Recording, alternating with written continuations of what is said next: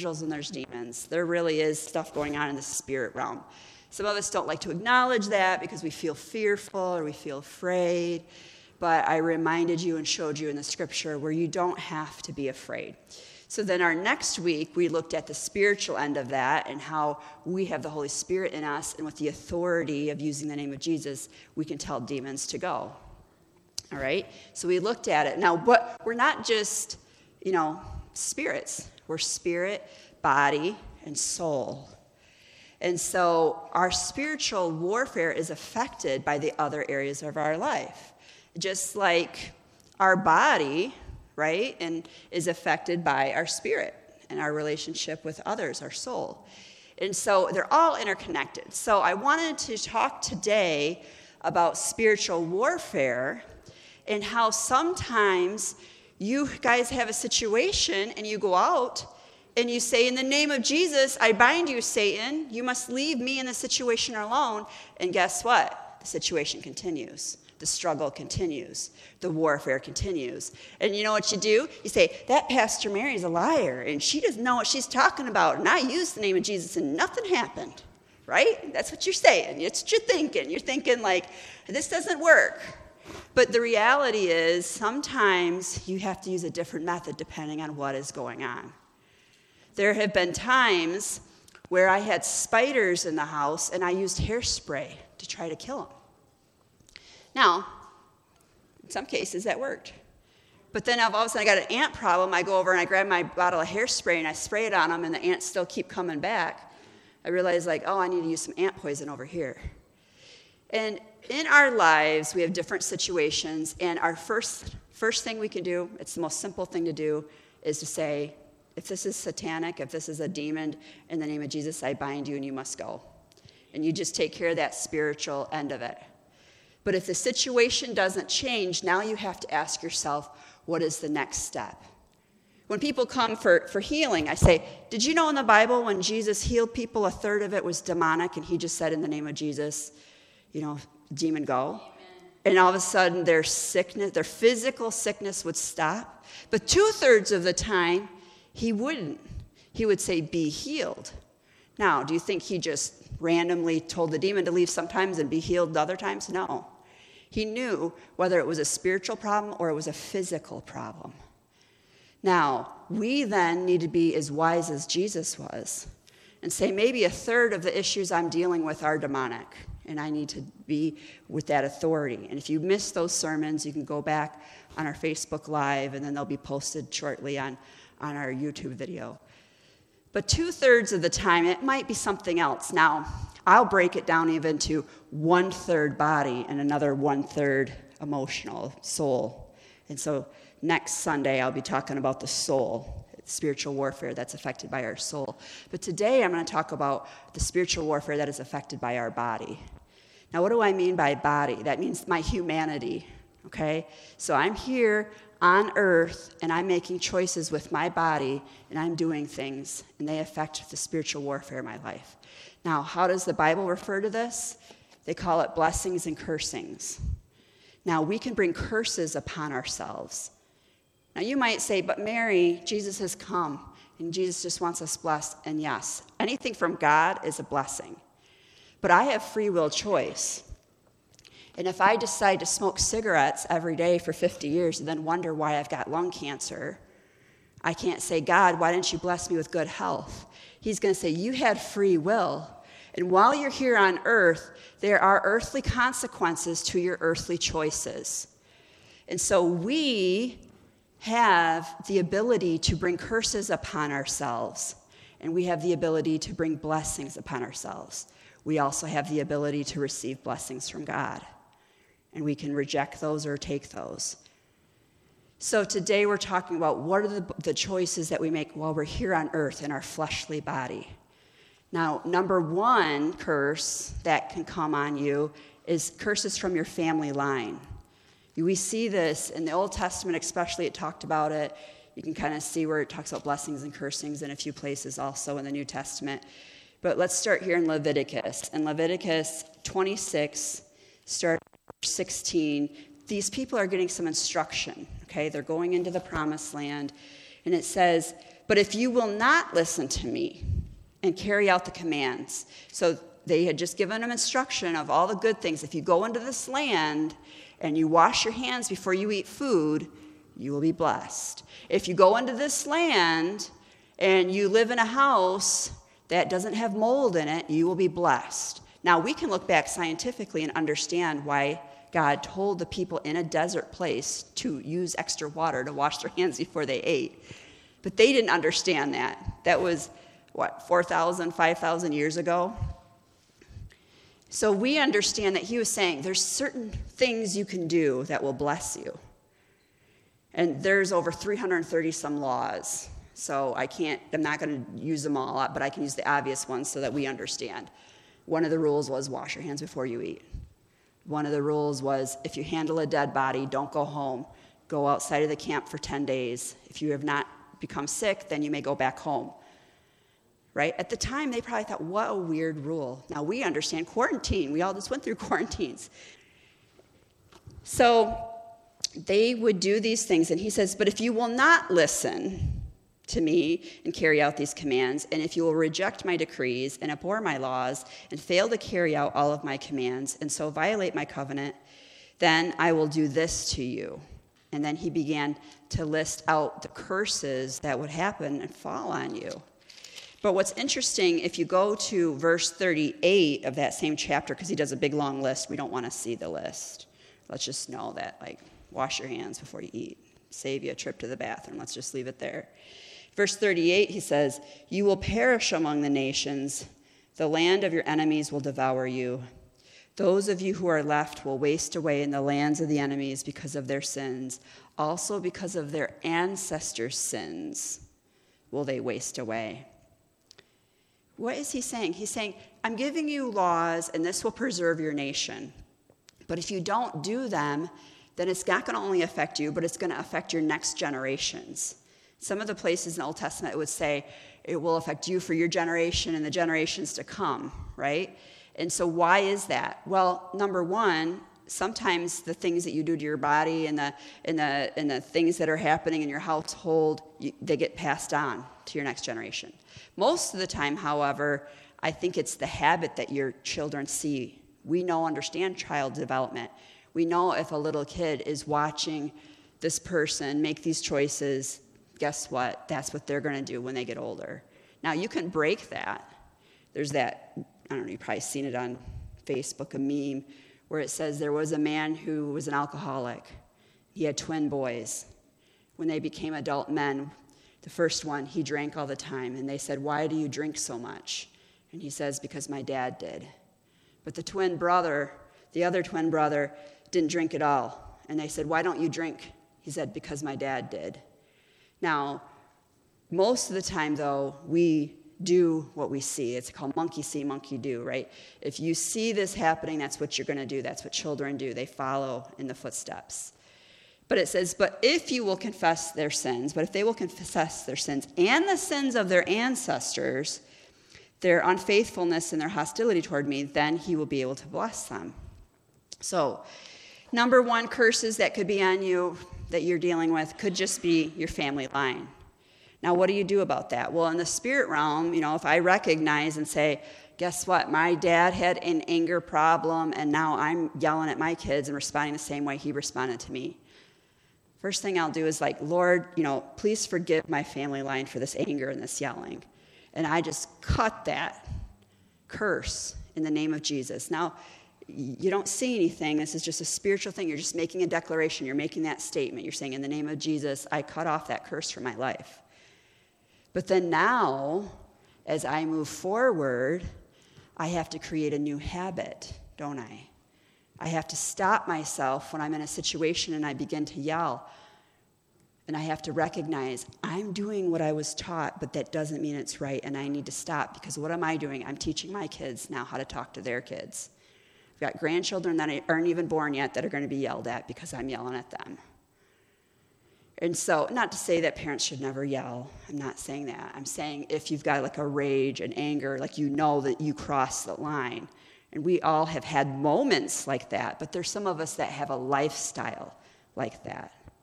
And when it becomes a lifestyle, that's when you have to say, I am putting a curse upon me and my family line, and I need to make a choice to do something different. So, again, we've learned about the spiritual stuff. If you say, in the name of Jesus, spirit of rage, go, and it doesn't go, that might be then it's become a curse. This has become a habit. This has become now a choice that you're participating with. And so you need to recognize that. You can have curses from other people. Other people can curse you. Did you know that? I mean, we all understand like the whole voodoo and witchcraft thing and how some of them can put curses on other people. And that is, something that some people do. Now, if you're covered by the blood of Jesus and you're praying and you say, in the name of Jesus, I just, cut myself off from any voodoo or fasting curses. Most of the time you don't even realize that's going on, and because you're walking with the Lord, it's not going to affect you. But there could be people in your life that you're close with. We call these like soul ties. It can be your spouse. It can be your family members. We see biblically where even talked about how some people can curse you. In Luke chapter 6, starting in verse 27, Jesus is talking and he says, "But to you who are listening, I say, love your enemies. Do good to those who hate you. Bless those who curse you. Pray for those who mistreat you." So Jesus is telling us there are going to be people close to you, around you, that are cursing you, that are mistreating you. And it's not going to be eye for an eye. I want you to love them. Now, sometimes, love protects, and you might have to put up some boundaries. But rather than mistreating them back or cursing them back, you're supposed to love them back. But what do I do about the fact that they've cursed me? And sometimes we don't even recognize when we're cursing somebody. We've all done it. You're like, let's say you've got a nephew or, a cousin, second cousin, twice removed, and you see him somewhere and you get in the car and you're driving away and you tell your spouse or you tell your friend you're with, boy, he's such an, he's, let's say you said idiot. I don't advise that, but let's say you called him an idiot. He just can't figure this out. I don't know. He's never going to succeed. Well, you just cursed that person. You've just declared they're never going to succeed. And Jesus was actually big on this. He said, if you call someone Rathke, which in that language meant like idiot or something bad, he goes, you have just hated that person. You've killed that person. He said, that's really bad. He said, don't in your heart hate somebody. Why? It's the bottom of your heart, your mouth speaks. And you call somebody those names, and he's saying, don't do that. Why? Because you're cursing them. And so there are going to be people, especially when you're young, this is when the curse ends up causing effect. I mean, every day I'm doing stuff, and I'm sure there's people cursing me. And those word curses just fall to the ground. But the word curses that affect you are when it's somebody you love or you respect, and all of a sudden they say, you're never going to be able to do this. Now, if you accept that and you don't do it, that curse had its effect on you and it fulfilled. But you can hear a word curse and you can say, I reject that in the name of Jesus and I'm going to do this. Some of the different things that I've done, raising money for the mission, Good Samaritan Rescue Mission, I went to some friends one time and I said, hey, I'm going to do this event. There's three people at the table. One of them said, you're not going to succeed, Mary. You won't be able to do it. One said, well, maybe if we really, really help you, we can kind of do it. Then the other person said, oh my gosh, this is going to be awesome. Now, I had to sit there and understand that one person is cursing this idea and saying it's not going to work. One person is kind of neutral on the idea, and then one person is encouraging the idea.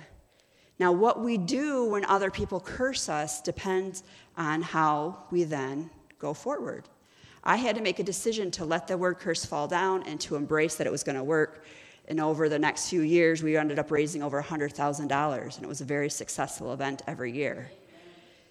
But I could have said, well, this person thinks it's going to fail, and I'm going to believe what this person says about me, and I could have let that stop me.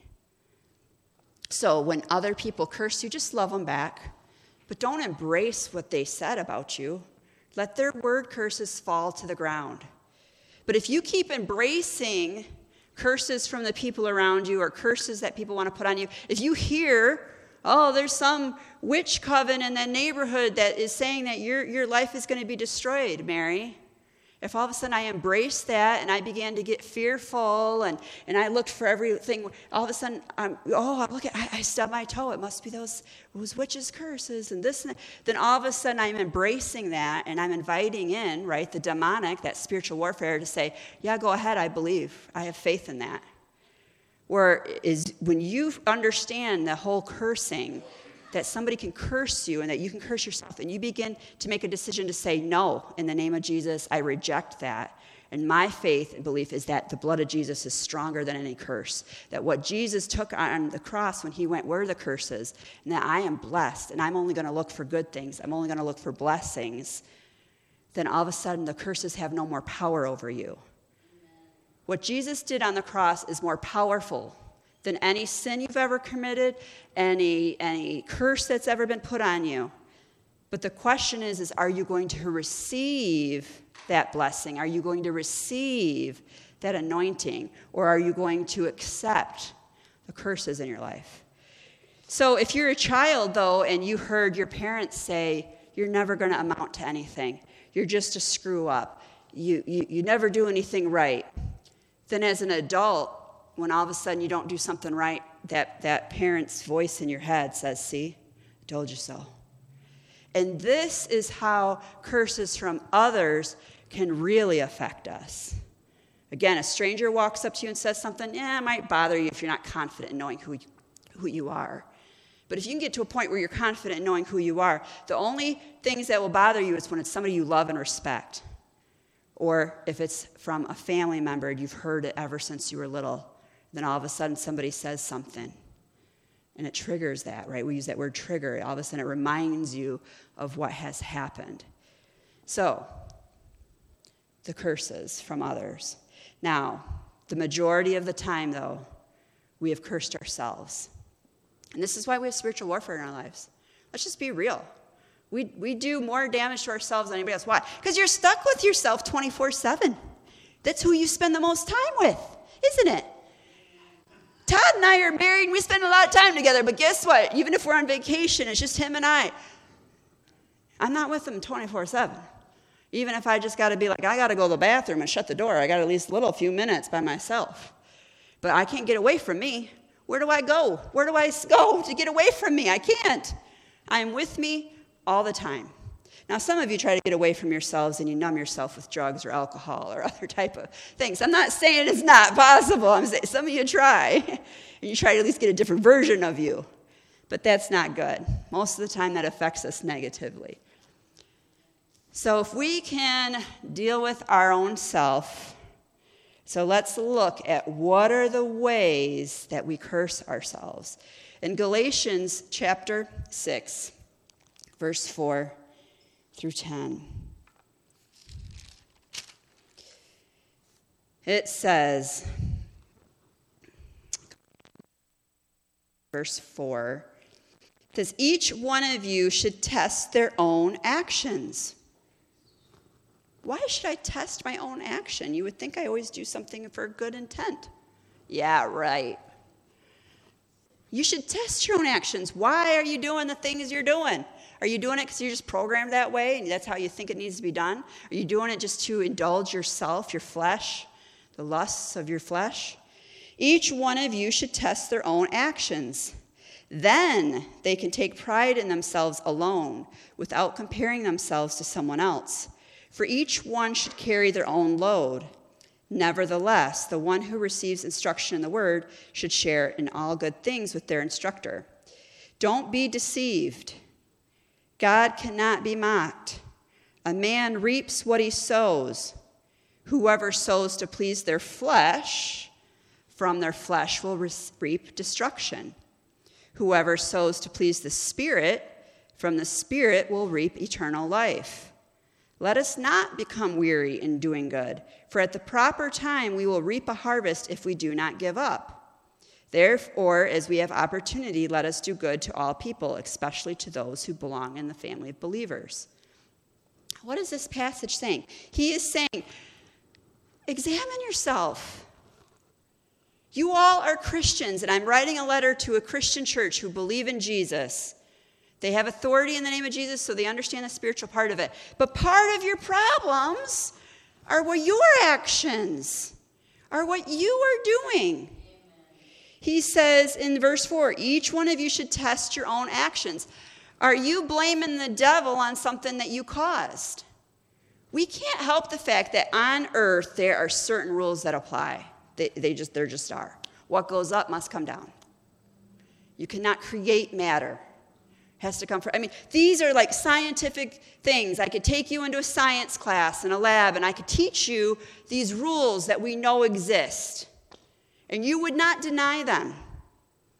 But yet, when we say what you take into your flesh can destroy you, we still, reach for that addiction. Whether it's the alcohol or something, for me it's donuts, for the cigarettes, whatever. And then I wonder, well, why do I have this here? Why can't I run a half a marathon? Well, did I sow training? Did I try running a mile? Are you kidding me? I don't think I could run a 100-yard dash. I guess maybe if a bear was chasing me or something. Although I don't think I could outrun a bear. I think I'd just curl up in the ball and put my head over my hand, But then we say, well, we know what goes up must come down. Why don't I believe that what I put in my body is going to affect my body? And that's how we then curse ourselves. We curse ourselves by not only what we put in our body, but how we talk to others, how we treat other people, and what we're doing. Here on earth, we have consequences. Yep, if you sin in heaven and you believe in Jesus, you are forgiven and you will go to heaven when you die. But if you sin here on earth, even though your spirit is forgiven, you're going to go to heaven when you die, and God forgives you when you ask for that forgiveness. I still have to deal with the consequences here on earth. If I rob the supermarket, and then 2 seconds later I think, what in the world did I do? And I confess it to God and I, repent, I still have to go talk to the judge, don't I? I still got to go deal with the police. I still have to deal with the consequences while I'm here on earth. I still might have to serve my time at the prison. My consequences here on earth don't end because God forgives me. I still have earthly consequences for my actions. But we think of the bigger things. We don't realize that the little things are cursing our lives. And then we're wondering where the spiritual warfare is coming from. And one of the 10 Commandments, the New Testament says this is the first of the commandments that had a blessing with it. So when you look at the original 10 Commandments in Exodus chapter 20, verse 12, one of them is, honor your father and mother so that you may live long in the land the Lord your God is giving you. Now, some of these are obvious, right? Like, wash your hands before you eat so you don't get sick. Okay, well, we get that one. But why will I live a longer life if I honor my parents? I don't know, but that's what the Bible says. And so, sometimes we can see the natural consequences and why they are what they are, but some of them are just simple. How you treat the people around you. Maybe it's the attitude. I just was looking at some scientific stuff online and studies they've done. Did you know that if you're just simply stressed and have a negative outlook on life, you're more likely to have cancers and organ failures and to have diseases inside of you? It's like, why? Well, we know now, because of science, that when you have certain thoughts, you produce different chemicals in your body. There's like cortisol, and I don't know, there's a whole list of stuff. But then those things in you then begin to affect your kidneys function and begin to affect all your issues. So maybe just having an attitude of peace with your parents that just lasts your whole life. We know that when you give financially, this one doesn't make sense, but when you give financially, there's a blessing attached to that. We see here, and there's lots of places. I'm not going through, I don't have enough time to read you. I could do a sermon on each one of these. But we see here in Luke chapter 6, verse 38, it says, give, and this is Jesus talking. He says, Give, and it will be given to you. A good measure, pressed down, shaken together, and running over will be poured into your lap. For with the measure you use, it will be measured to you. Now that's interesting. I'm going to give you this, and when it comes back, it's going to be running over, shaken together, pressed down. Why do you press something down? Put more in, don't you? Like if you're a baker, you know this. You get some powdered sugar, some brown sugar. What do they say? They'll say a packed 1 cup of sugar. Because if you just scrape it all up and throw it in there, there's a lot of air. But if you pack down that brown sugar, you might only have a 1/4 cup there, and it looked like a cup. And you could put in a lot more. Now it's a double portion. Now it's a triple portion. Why? Because you packed it down. You shook it up, right? So the bigger things and the little things, like I've shown you guys this before, where you take a container, and if you put in, a bunch of sand first, and then the bigger rocks, you can't fit anything more. But if you put the big rocks in first, and then you pour the sand on top, and then you shake it, it goes down in there, and you can put more sand in, then you shake it, and it goes down in there, and you keep putting more in. And then it says to the point where it's running over into your lap. And there's other places where he'll talk about, when you reap and you sow. What does reap mean? That's like a farmer thing. When you plant seeds, you get a harvest. Now you take one little seed and you put it in there, and you get this huge plant that produces many things.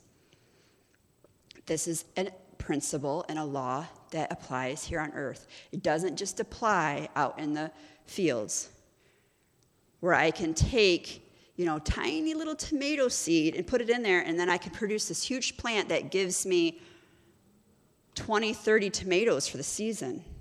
I couldn't get over how much. We planted tomatoes one time. I was throwing them away by the end. I'm like, oh my gosh.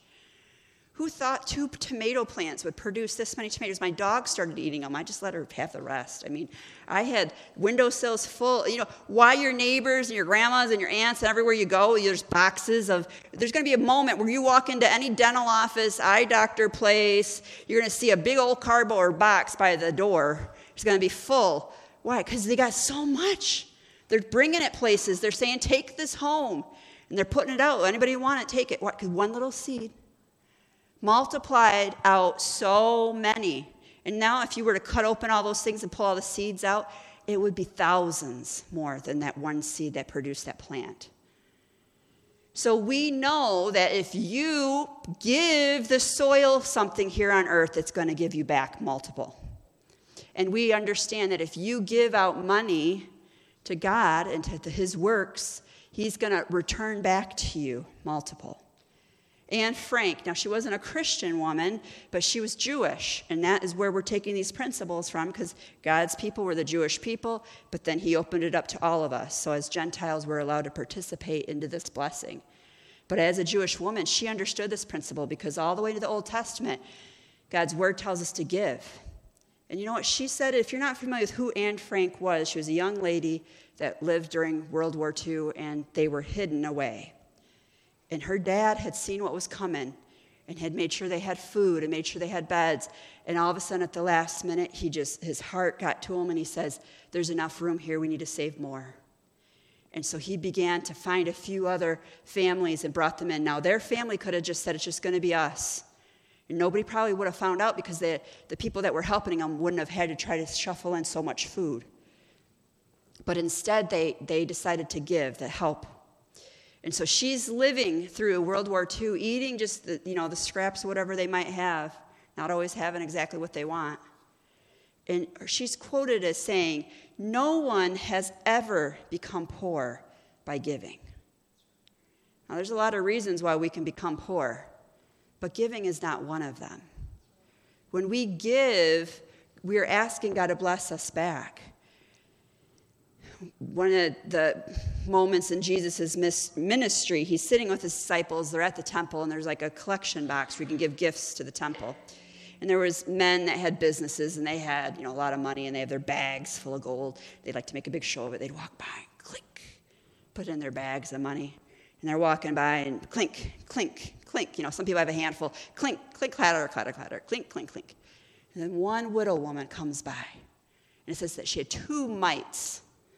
Now, we've said before those like 2 pennies. Well, that doesn't relate to our world, because if all I had was 2 pennies and I gave it to God, then, well, I can't buy anything with 2 pennies. No, those mites back then could have at least gotten her a $1 menu McDonald's sandwich. So let's say she had $2. That's more of a relation of what it is, because she could have taken those 2 mites and went and got a bread roll in her area. And it says that she put in the 2 mites, and then she kept on going. And Jesus turned to look at his disciples and just said, "Did you see that?" Now I'm paraphrasing here. They were like, "What?" Yeah. Mr. Smith, he gave like $1,000, and so-and-so, he just gave $10,000. He's like, "No. Did you see who gave the most?"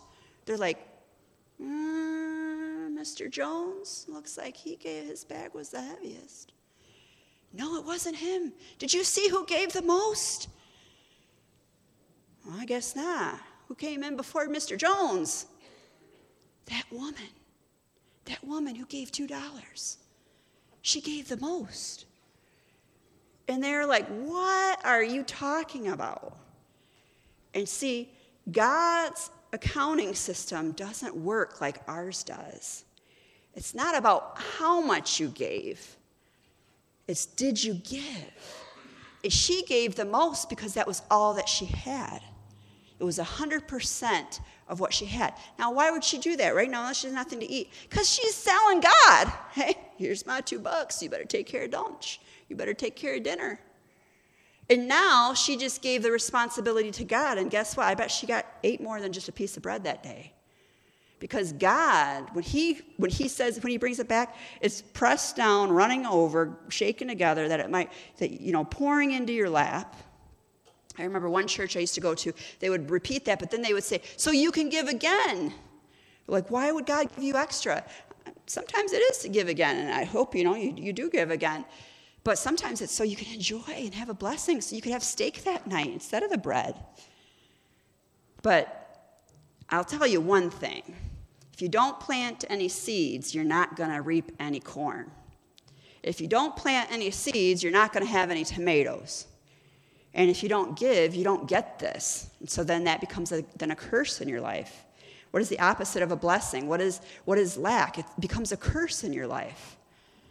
And so all of a sudden, when we look at the spiritual warfare and we're like, what is going on? And it wasn't because you needed to give $100. It could have been 50 cents. But the attitude was, I'm giving you this 50 cents, so it'll multiply back, so I'll have an extra $5 next week. It's not about how much, or I'm going to give my time. I remember talking to a woman one time, and she had a degree in a ministry thing. And we were talking, and she's like, "Well, I've got my degree in ministry, and I haven't had a church hire me yet." And I said, "Well, where do you volunteer?" She goes, "Well, what do you mean? I don't volunteer." I said, "You want to reap a really good ministry job, but you're not willing to sow with the skills and talents you just graduated with into God's ground. How in the world do you reap potatoes or harvest potatoes in the fall when you didn't plant any potatoes in the spring?" I said, "If I were you, I would start volunteering in the area in which you want." Now, practically, we would all say, "Well, yeah, that's getting something on your resume, right? That's getting some experience. We call that being an intern in places." I call that being a God principle. You sow what you have. Sometimes you don't have any money. That's why I always say when we're taking up the collection, but do you have time? Do you have a talent? Do you have a resource? And there's a lot of people here who do, and they give. And they give out of that. And I know that God's blessing comes. That's what I pray. I'm like, "Lord, multiply it back." Because when you give, it will be given to you. A good measure, pressed down, shaken together, and running over will be poured into your lap. For with the measure you use, it will be measured to you. So we have curses.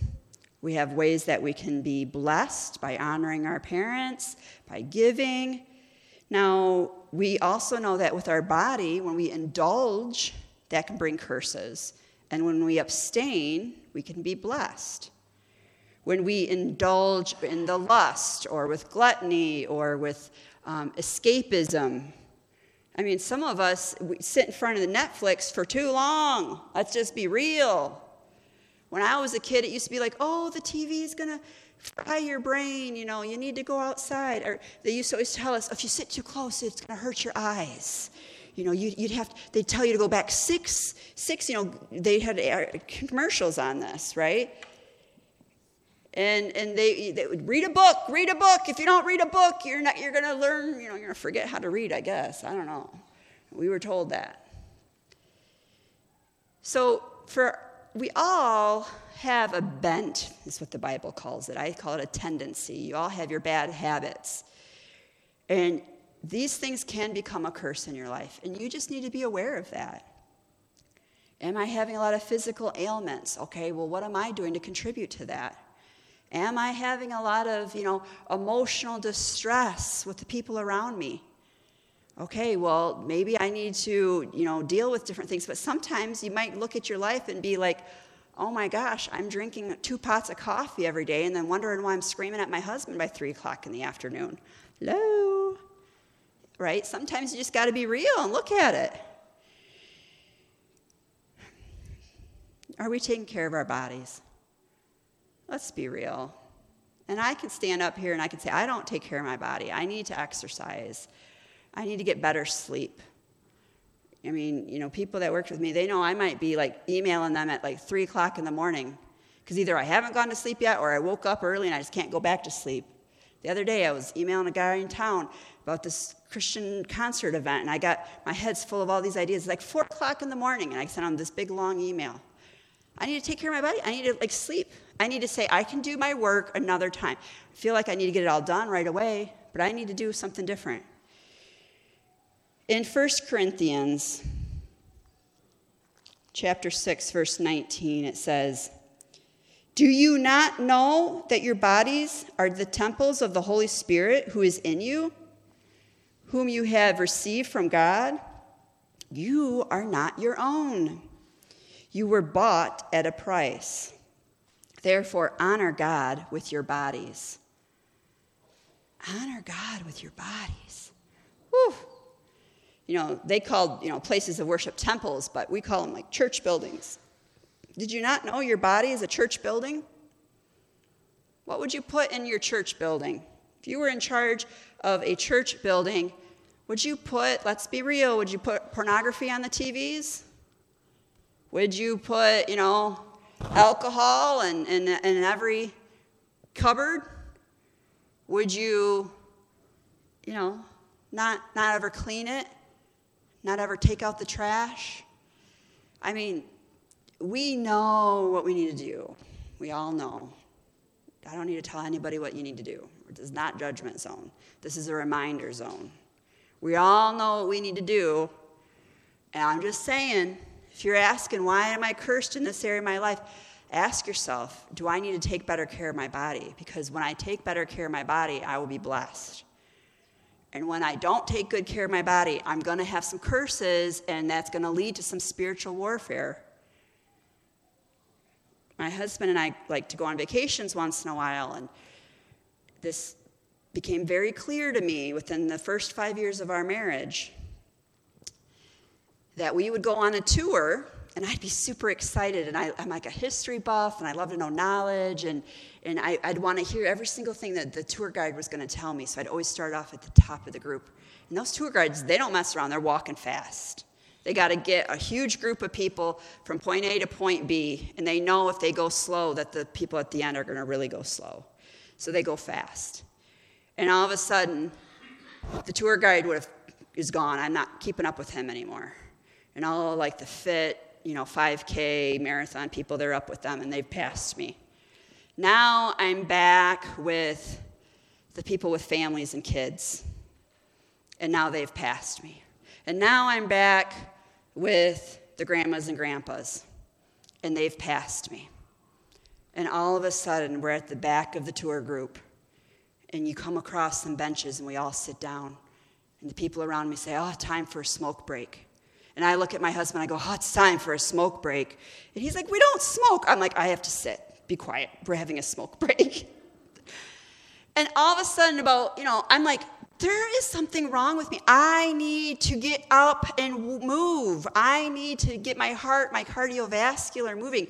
I can't keep up with even the grandparents. I should just make a goal. If I can just keep up with the grandparents, then I'll be good. But instead, I'm back having a smoke break because my body's not in shape. What is my point in telling you this? That became a curse in my life. It became something in my life that I could not keep up with other people. I couldn't go and do the things that I wanted to do. And I have to do more exercising. It was interesting when we got this building. We didn't know we were getting the building. It's a miracle story how God just kind of shook it, placed it in our lap. Yeah, that's what happened with this building, which is wonderful. But because we didn't know it was coming, about 6 months before, when I would have my time of prayer with God, it would be like, God, thank you so much. I love you. And I always write in my prayer journal, and then I write down anything I feel like he's putting on my heart to do. And for about 6 months, started 6 months before we got the building, God was like, you need to work out. You need to go get on the treadmill. And of course, I did it maybe the first day for 5 minutes, and then I didn't do it again.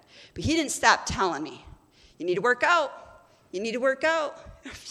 Yeah, I will eventually. Let me just buy a different exercise machine. I got a birthday coming up. Okay, now that I've got a bike, I'll bike. No, I didn't. For 6 months, every time I'd pray and ask God, what do you want me to do? Work out. You need to work out. You need to work out. No. And all of a sudden in August, it was like August 3rd, bloop, here's your blessing. Here's a building. And we became obsessed. That first month, I was here every single day. I remember looking at a calendar. I'd been here every single day for like 21 days in a row, like hours on end.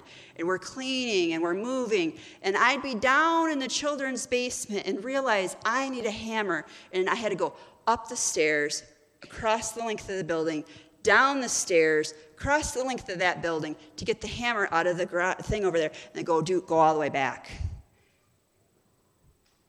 And I physically hurt. I could not keep up.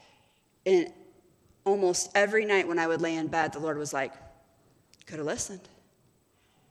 You could have listened. For 6 months, he told me to get on the treadmill. And then all of a sudden, I get a blessing, and it became a curse to me physically because I could not keep up. I didn't have the stamina to do it. So I couldn't say, oh, I got spiritual warfare. See, we get this building, and Satan is just fighting against me, and I just feel miserable. I don't know what's wrong. Satan is just attacking me. In the name of Jesus, spirit of infirmity, leave me. In the name of Jesus, spirit of sore muscles, leave me. No! I cursed myself. I did it. God told me what to do, and I disobeyed him, and I did not have a blessing with this building the first month or so. I was happy we had the building, but it was a lot of work, and I couldn't keep up. Sometimes we don't take care of ourselves, and we become cursed. Now, salvation is not based on our actions. I'm not saying you're not saved. I'm saying that your quality of life here on earth is affected by the cursing and the blessings that you bring upon yourself, that others bring upon you, that you accept, that what your generations have taught you and the habits you have learned. And if you are really going to look at spiritual warfare, you don't just look at spiritual warfare from the spirit end and the authority and being able to say and bind the demons. That's a very important part, and that's where we start. But the next piece we got to look at is if that didn't work, what am I doing? And sometimes you're doing everything right. So the next week we'll look at then the third part you would look at. Does that make sense? All right, let's pray. Father God, we thank you so much for your word and for showing us the realities of what is around us. We ask you to bless us and to help us with this understanding so that as we move forward and we do have spiritual warfare where there is battles going on in our mind and in our relationships and our situations, that we're able to use that name of Jesus, use that authority to cast off anything that is demonic that is attacking us. But may we also examine ourselves and say, am I bringing a curse upon my life? And if I am, what do I need to do, God, to change it? So, Father God, we ask you to open our eyes this week. Reveal to us. Maybe just give us one thing, because we don't want a big, long list. We're not going to be able to handle it. But show us one thing this week that we need to pray about, that we need to make a decision to change, that the consequences of that action needs to be taken care of. Just like our car stops running when we don't put gas in it, our spiritual battle is not going to end until we cut something off, or we change something, we do something different. But we won't know if you don't show us, so show us. And we thank you for this time. Bless these people as they leave this place. In Jesus' name we pray. Amen. So don't forget, next Sunday, 6 p.m., put an alarm in your phone, and we will see you all then. God bless.